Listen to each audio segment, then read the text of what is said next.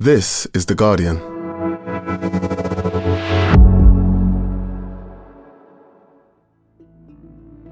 Today, what is Prince Harry's memoir really about?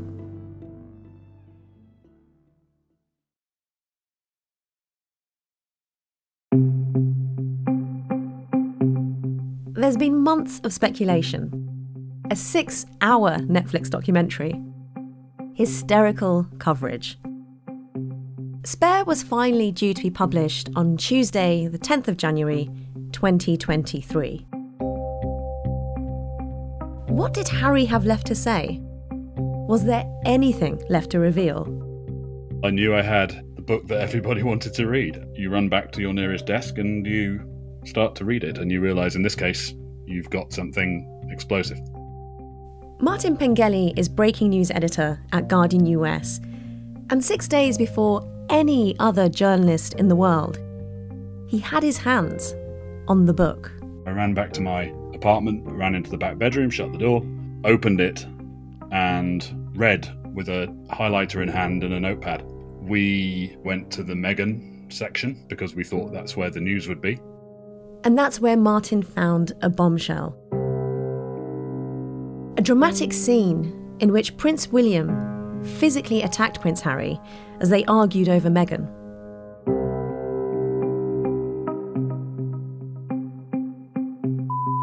It's 7 o'clock on Thursday, the 5th of January. The headlines. A newspaper report says Prince Harry's book will include a claim that his brother William physically attacked him. According to the Guardian newspaper, the book describes an argument in 2019 at the cottage where Harry was living. Harry writes that William called Harry's wife, Meghan, quote, difficult, rude and abrasive, and then later grabbed Harry by the collar and threw him to the floor. Well, those allegations are made in a leaked copy of his new book, which is set to be published next week and seen by the Guardian newspaper. And that was just the tip of it. Harry's 400 pages of his story spares few details.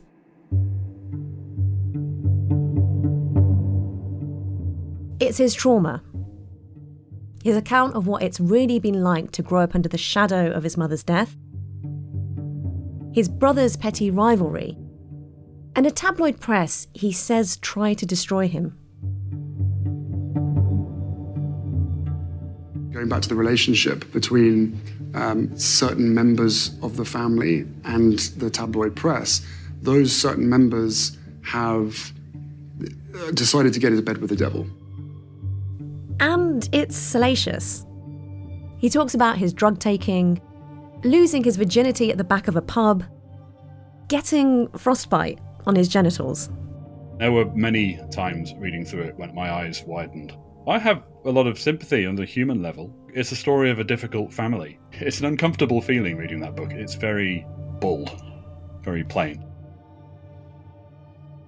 But this isn't just a celebrity memoir or gossip for royal watchers. Harry has taken square aim at the heart of the British establishment, the media, his family, the monarchy, and what he calls their pact with the devil. And its impact is ricocheting around the world. He writes about speaking with his late mother, Princess Diana, through a medium, his recreational drug use of cannabis and cocaine, his controversial claim that he killed 25 Taliban members while serving in Afghanistan. From The Guardian, I'm Nosheen Iqbal. Today in Focus, everything you wanted and didn't want to know about Spare and the damage it could do.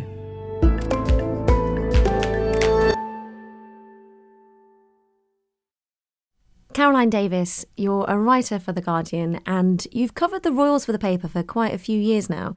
Naturally, you've been following the publication of Prince Harry's memoir, Spare. There's been a couple of big sensational interviews. We've had an account of a wicked stepmother, romps with older women, agoraphobia, and a lot of anxiety. In short, just a lot of extraordinary detail from lives that are usually stage managed in quite carefully controlled drips. Caroline, which of Harry's revelations did you find most shocking? Yeah, well, it's called Spare, and when you read it, you see why that is the perfect title. It really couldn't be called anything else. And this is part of the system of hereditary monarchy, where a sovereign, ideally, is required to produce an heir and a spare, a kind of plan B, a support, as Harry describes in the book. And it's about how he's felt his whole life, that he is the surplus. And this is the theme that is constant throughout the book. He believes that he was brought into this world in case something happened. There's a quote in this book where you refer to your brother as your beloved brother and arch nemesis. Strong words. What did you mean by that? There has always been this competition between us, weirdly. I think it really plays into, or is played by, the heir spare. So this book is really the result of the unintended consequences of this system, when the spare goes rogue, and how powerless the institution, the firm, is. And there are so many revelations in this book, from the physical attack that Harry claims William launched on him when they had a row over Meghan. He was shouting at me, I was shouting back at him. It wasn't nice, it wasn't pleasant at all. And he snapped, and he pushed me to the floor. He knocked you over? He knocked me over. I landed on the dog bowl. You cut your back? Yeah, I cut my back. We've got Charles pleading with his sons, please, boys, don't make my final days in misery. We've got his sons pleading with Charles not to marry Camilla. He accuses a spin doctor that Camilla persuaded Charles to hire of leaking to the press details of her private conversations with William. He even says at one point that Camilla was, quote, dangerous. He says that when the couple married, in a funny way, he wanted, quote, Camilla to be happy because, quote, maybe she'd be less dangerous if she was happy. That's quite something to write. There are lots of personal revelations there too. He admits to smoking weed, to taking psychedelics to help him see, quote, the truth, of taking cocaine in his youth. And we learn he lost his virginity to an old woman in a field behind a busy pub. But what we also learn in great depth is the trauma that he's carried ever since his mother's death. I just refused to accept that she was gone. Part of, she would never do this to us, but also part of, maybe this is all part of a plan. I mean, you really believe that maybe she had just decided to disappear for a time? For a time, and then that she would call us and we would go and join her. It wasn't until 10 years after her death, when he was in Paris, and he got his driver to retrace her journey that night at exactly the same speed, 65 miles per hour, that her car was travelling, that he seems to have been able to accept it.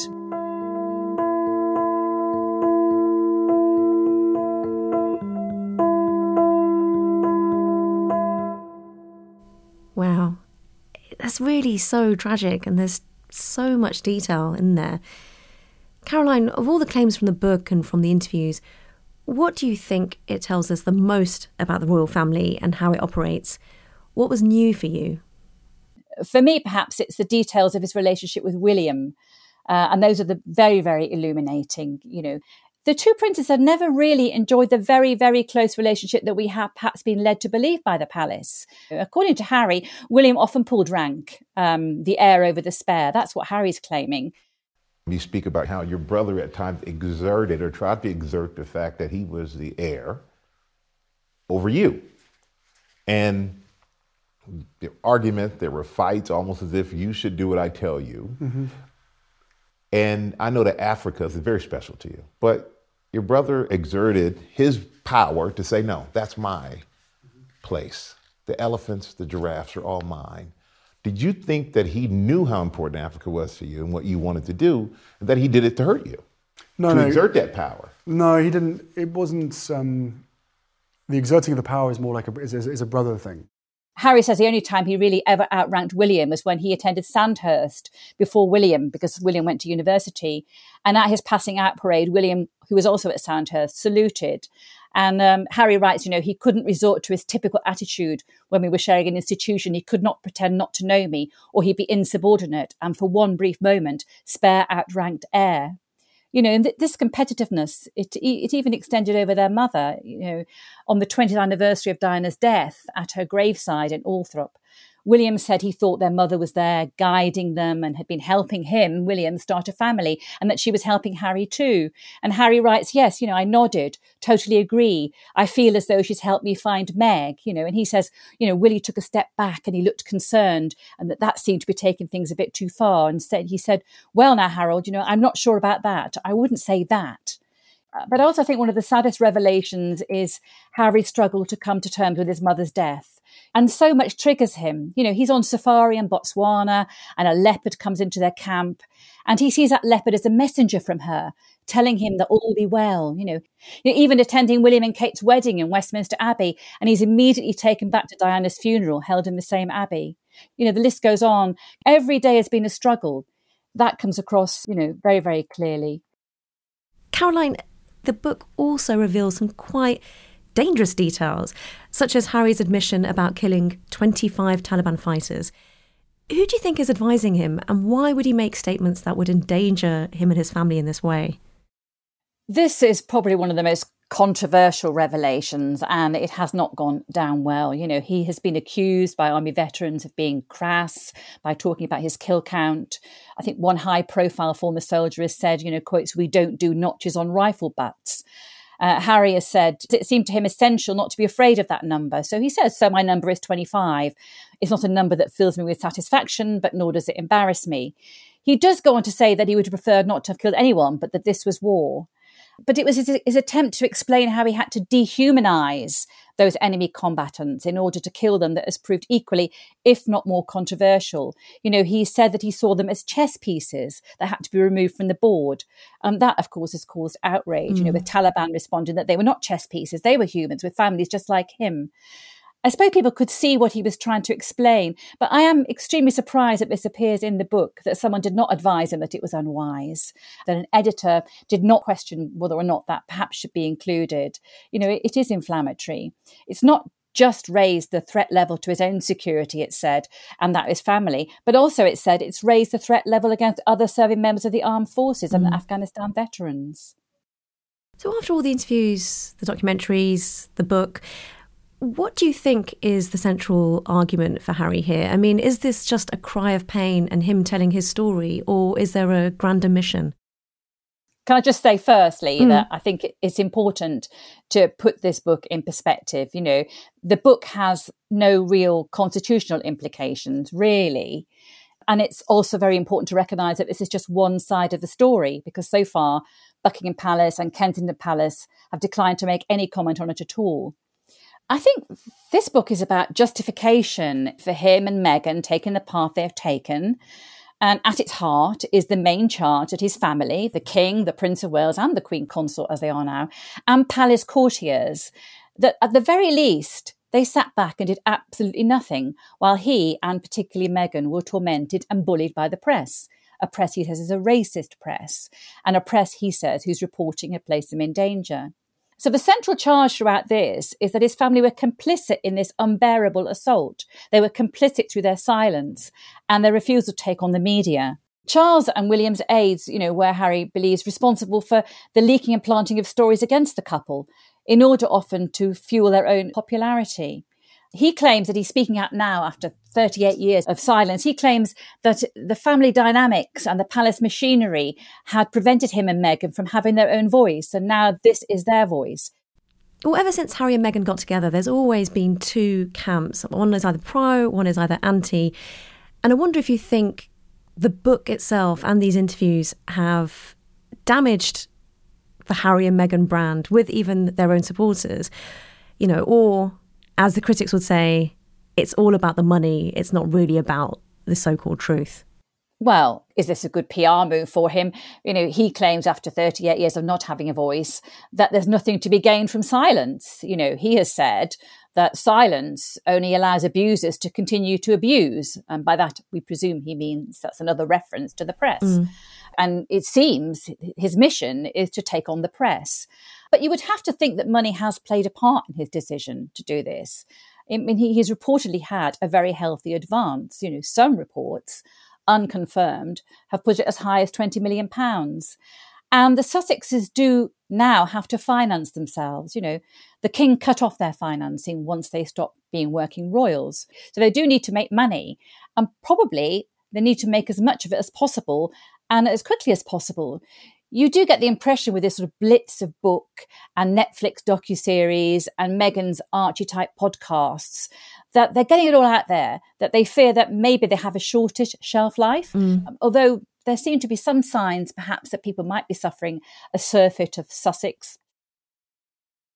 Caroline, the palace haven't yet made a statement, but do you think that will continue? There's been complete and utter silence from the palace officials on this. A few friends, as you would expect, have popped up in the media, briefing how hurt, you know, in particular William is. Other friends or former friends of Harry have said that there's stories that they could tell about him. And I personally would be surprised if they put out any official statement. They will just be hunkering down. They will just be hoping for the storm to pass. They will not want to add anything to fuel the flames, especially in the lead up to the king's coronation. They will just want this to go away quietly now and then have a lead up to the coronation in May.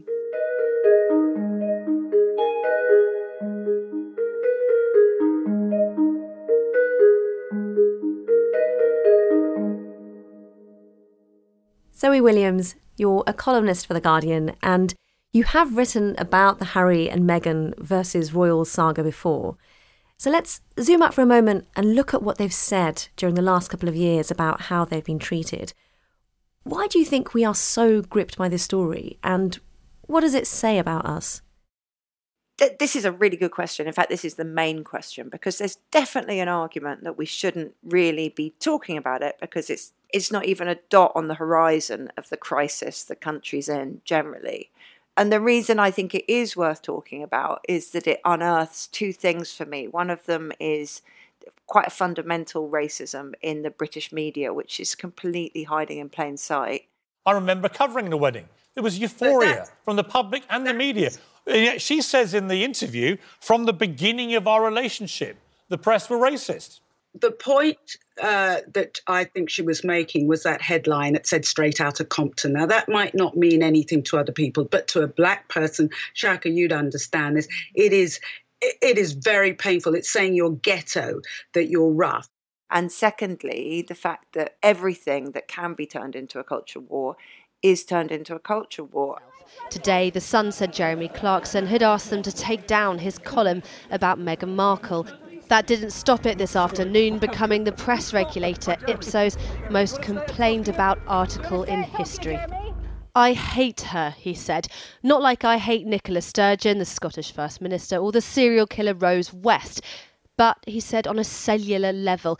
I kind of feel like we have to come up with a more muscular response than either kind of laughing at it or just ignoring it. Well, that's the thing, isn't it? I mean, that's where the sort of rub is. Even if one is very aloof about the royals, what this whole affair has exposed are issues that we care about. It's misogyny, it's racism, it's social class and hierarchy. And, you know, fundamentally being played out with the monarchy, with the royal family. It couldn't be more made for the press. And I wonder, given that Harry has railed against that and, you know, throughout his publicity tour for Spare and throughout these interviews, what do you make of his criticisms of the way the machine operates and his own involvement within it? I feel like Harry's case, that the royals made no effort to nip this kind of quite fevered atmosphere in the bud. Indeed, they kind of fueled it by kind of leaking all this material. I feel like that is enabling the culture around it, which is bigoted. But it's very difficult to pin all this stuff on anybody. I mean, a leak in itself, you can't pin on anyone, can you? Because it's a leak. So, I mean, I really feel for him. And I kind of think that that's probably how a lot of the British establishment operates, is by making it embarrassing to say anything because your case is never quite as straightforward as you wish it were. Well, Zoe, there is this idea that there used to be more reverence towards the monarchy because, in part, they had better control of what the public knew of them. But has the interest in the monarchy always been partly about the gossip? And has the family always been treated like a soap opera? And does it need to be to keep its audience engaged? the fact is, until Princess Diana died, people who think of themselves as thinking people wouldn't have given a rat's arse about the royal family. We wouldn't have thought about them. We wouldn't have talked about them. And then after that kind of outpouring of grief that didn't so much give anybody a catharsis as create an emotionality that wasn't there before, it became normal to pretend that we were all royalists. But that's not true at all. Republicanism used to be a really normal position. In any sixth form debating society, at least half the kids would have been in favour of abolishing the royal family, and that would have been a given. Whereas now that's become a sort of rogue position. That's become the sort of position that you can really get in trouble over, and especially since the death of the Queen.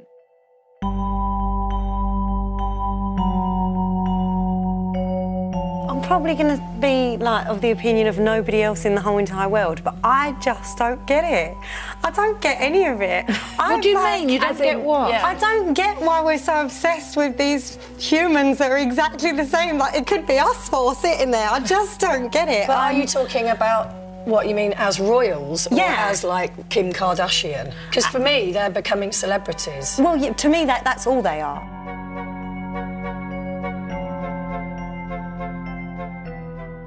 The monarchy is quite literally based on the supremacy of one single bloodline. It isn't fair, it isn't equal, and nor is it designed to be, and yet Harry is obviously not calling for its abolition. So what do you think it is that he wants? Well, I think he wants everybody to think he's in the right. I mean, as we all would if we had a massive row with our brother. I mean, come on. If you had this red hot wound from a fight with a sibling and none of your family was speaking to you and everything you'd been brought up to expect had been taken away from you, you would want public opinion on your side. And fair play. I think he has been treated badly, if only in the sense that no effort seems to have been made to accommodate the woman he loved. But I'm much more worried about just how divided we are. It just seems to be another one of those completely irreconcilable tramlines that we deal with all the time now. And B, how much casual bigotry we just swim in every day without even really noticing. And where do you think public opinion does sit now? I mean, I'm curious to know, as a avowed Republican, Zoe, what have your WhatsApp chats been like, even amongst people who have no interest in the royals? What have people been saying? It's a bit like when Angelina Jolie and Jennifer Aniston were kind of resolutely pitted against one another in the battle for Brad Pitt. Everybody was just like, just let them both live their lives and stop bothering me with it. And I think that's what's going on. I would absolutely carry on the conversation about how we talk about race forever, but in terms of the personal allegiance between Harry, William, Charles, I just think they're destroying themselves, and I think that the attention just makes them worse. Do you think it could lead to a more Republican country? I think at the moment what it's doing is kind of the hardcore royalists, it's really baking them in. Hardcore Republicans, again, it's really baking them in, and everybody in the middle has got this kind of really awkward sense that they're required to have a much stronger view than they actually have. So often in the perception of Meghan and, analysing all the acres of press coverage about her, there is this sense that either you're bigoted or you're just super pro her and think she's amazing and is going to change everything. But there's that sort of middle thing where she can be annoying and be this goopy wellness influencer and have had some really horrible things said and written about her. Yeah, exactly. I mean, it's a bit like being asked to line up behind Gwyneth Paltrow. You'd be like, yeah, of course, if somebody was bullying her, I would line up behind her, but would I be happy taking her as a role model? I mean, not really. And I mean, she seems like a sweet woman, Meghan Markle. I knew that this was going to happen to her. I knew that she was going to really get pasted. And I knew that a lot of hostility towards woke culture, if you like, would be mediated through personal hostility towards her in such a way that it would be deniable and you would sound hysterical in pinpointing it. And that's exactly what happened. Zoe, finally, do you think Harry's actions in some way seem to play into the hands of the press, which, of course, through all his legal actions and everything he says, he's determined to change. The thing is, so the new line against Harry and Meghan is that they're narcissists, they're attention seekers, they're money grabbing, they're Californian, they're woke. And every time they say anything, one of those elements is picked up to reinforce one of the others, right? So it's like every time they say anything, it's like, well, if they weren't such narcissists, they wouldn't be airing their dirty linen in public. And that taints the woke agenda with the narcissism. And the only way to get out of that from their point of view is either to shut up completely forever or to just keep on talking. And I think that my money is on them keeping on talking. Well, there's still quite a few contracts to fulfill. Yeah, exactly.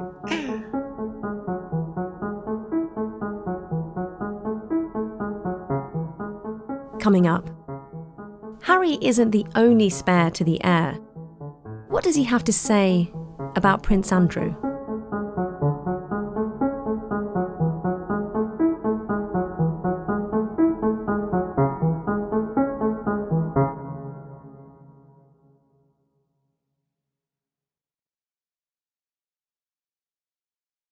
Caroline, how does this compare with the other dangerous periods for the monarchy in recent times, notably the Queen's Annus Horribilis and the Diana period in general?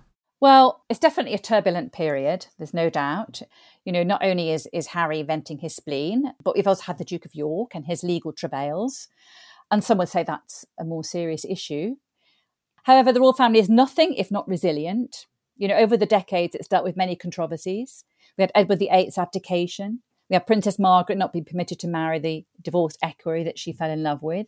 We've had the War of the Waleses, with both Charles and Diana's teams involved in brutal briefings against each other. We've had Charles surviving the embarrassment of extremely intimate telephone conversations with Camilla being leaked. We've had Fergie's toe-sucking her financial advisor. There's been a lot out there. This is just one other blip, and some might say raises less serious issues than Prince Andrew's friendship with Ghislaine Maxwell and Jeffrey Epstein. And does Harry have anything to say about Prince Andrew? Because, as you say, a lot of people would say that's the more serious charges here. There is another spare who's done far more controversial things, arguably. Does Harry make any mention of him in his book? Yes and no. The Duke of York gets two very brief mentions. The first is when Meghan is introduced to the late Queen, where she's popped in to have tea with Andrew and his ex-wife Fergie, and Meghan doesn't recognise Andrew. But the second mention is more pertinent, and that is when Harry is discussing with Meghan whether their security will be pulled. And he writes that they didn't think that their security would be pulled in this climate of hate, and not after what happened to his mother Diana. And also he writes, not in the wake of my uncle Andrew. And he says he was embroiled in a shameful scandal, accused of the sexual assault of a young woman, and no one had so much as suggested that he lose his security. Whatever grievances people had against us, sex crimes weren't on that list. Oh, wow. So it's just one small paragraph buried deep in the book. But it is significant because it is the first time we've heard a royal commentating in any way on the Andrew debacle. And also, Harry does use the word shameful. Wow. Caroline, the release of Harry's memoir and the ensuing headlines do prompt more questions about how King Charles will manage the family, like the Queen did. And so far there's been, as you've said, no response from him or the palace. How do you see Harry's allegations, therefore, playing out? Well, I think as far as Charles is concerned, he'll just hope it all goes away. And he'll be furious that this is all happening right at the beginning of his reign. According to Harry, he appealed to his sons, please, boys, don't make my final years a misery. So, he will be hoping by the time it comes to his coronation on May the 6th that the focus will have moved away from the Sussexes. And he employs a very professional team in his private office, and their job will be to ensure that this does happen and that nothing tarnishes his coronation. And do you think it is likely to still be a talking point by the time of King Charles's coronation? And does it matter if huge constitutional events like those are overshadowed by something that feels quite grubby and personal and a bit of a scandal, really? I think it does matter. Nobody in the palace would want the coronation overshadowed.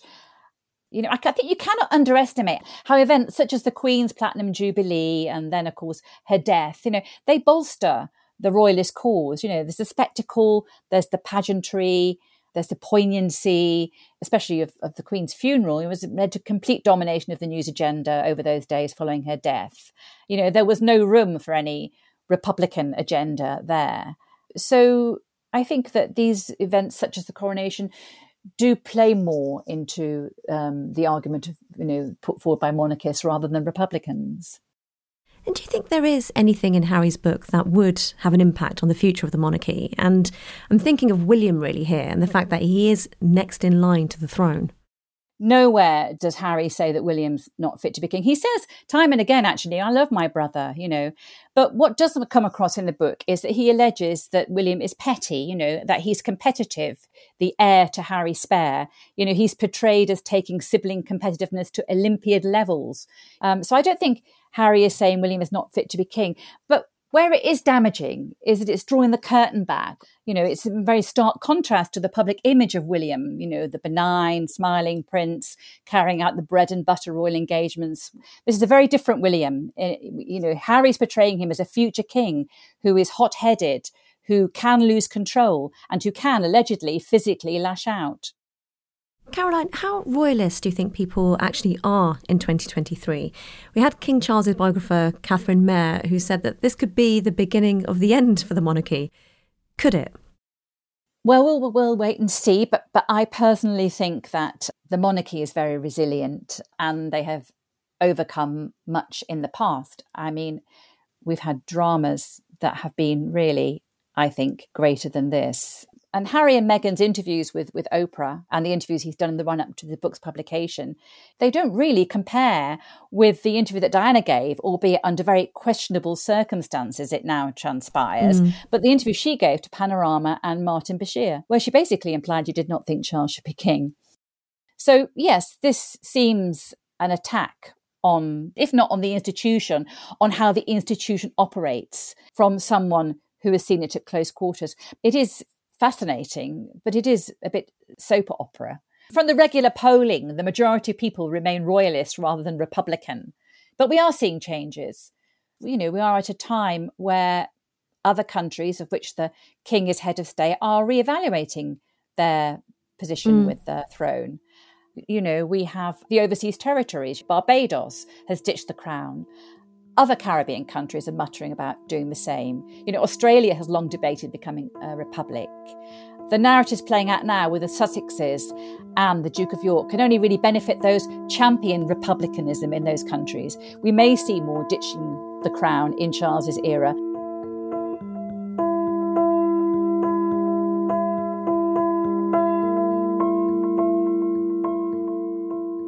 Well, the last week, even though we knew the book was coming, the last week has still felt like we were watching the breakdown of a family in real time. And I don't think you necessarily have to like the royals or not, but it is still sad to hear all those details and the sort of gossipy nature of the dynamics that's been revealed.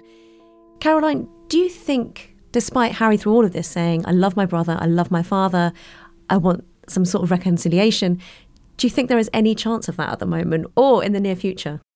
At this moment in time, reconciliation seems a long way off. To William now? Do you text? Currently, no. But I look forward to us being able to find peace. How long has it been since you spoke? A while. Do you speak to your dad? We haven't spoken for quite a while. No, not recently. Harry has said that he wants reconciliation, that his family don't want reconciliation just yet. Harry has also said he wants reconciliation, but with accountability. His justification is that he needed to speak out. His justification is that, how is staying silent ever going to make things better? And I'm not sure how honesty is burning bridges. Silence only allows the abuser to abuse, right? And he seems to be speaking out with this very clear purpose of trying to change the UK's media landscape. Caroline, can you explain how he's attempting this and whether you'll think he'll have any success? Well, it's a big task, and he's attempting it through this book, he's attempting it through these interviews, and he's attempting it through multiple legal actions through the courts. You've got 3 cases which are very rarely referred to against Newsgroup, which may or may not come to court. You've got a case against the Mirror, which may or may not come to court, and you, with others, including Doreen Lawrence, Stephen Lawrence's mum, but you've taken a case against the Mayor. I have to say, in all 3 cases, the accusations are very grave, and the stakes, I would say, are very high. I mean, I would say certainly, like the Mayor, you're suggesting, they hire private investigators to break into people's houses to plant listening devices. I mean, this is sort of off the scale. They deny absolutely. Let's be clear, you would owe them a pretty abject apology if you're not right, if it's not proven. Well, if it wasn't wrong, they would presumably sue us. Well, but these are grave allegations, and this is raising the stakes to extremely high levels. Yes, 100%. Yeah, putting those claims in was an acceptance of the repercussions. The book has received acres and acres and acres of coverage around the world. But I think it's fair to say that in the UK, in some sections of the media, especially amongst columnists, that it has been received in rather negative fashion. It's been used to attack the Duke and Duchess of Sussex. Caroline, finally, there is an expectation perhaps that we will have a Meghan memoir coming next. So there does seem to be no sign that the drip of allegations against the royal family is going to slow down. How big a problem is this going to continue to be for them? Unpleasant, though the prospect is for the royals of yet another memoir, if that happens. They must be thinking that the Sussexes surely now have shot their bolt. What more is there left to say? And with Harry so far down the line of succession, he was 6, but he's back up to 5th now after the death of the Queen. I think it would require some really destabilising new claims to cause any constitutional problems, though the drip, drip, drip is very undesirable and is unsettling. Caroline, thank you so much. Thank you.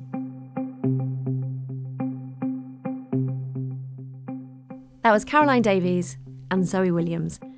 Do catch up with Caroline's piece, Brother, Where Art Thou? William bears the brunt of Harry's angry book, for more on sibling Schadenfreude. And follow Zoe's opinion pieces at theguardian.com. And that's it for today. This episode was produced by Natalie Chatena and Ruth Abrahams. Sound design is by Rudy Zagadlo, and the executive producer was Huma Khalili. We'll be back again tomorrow.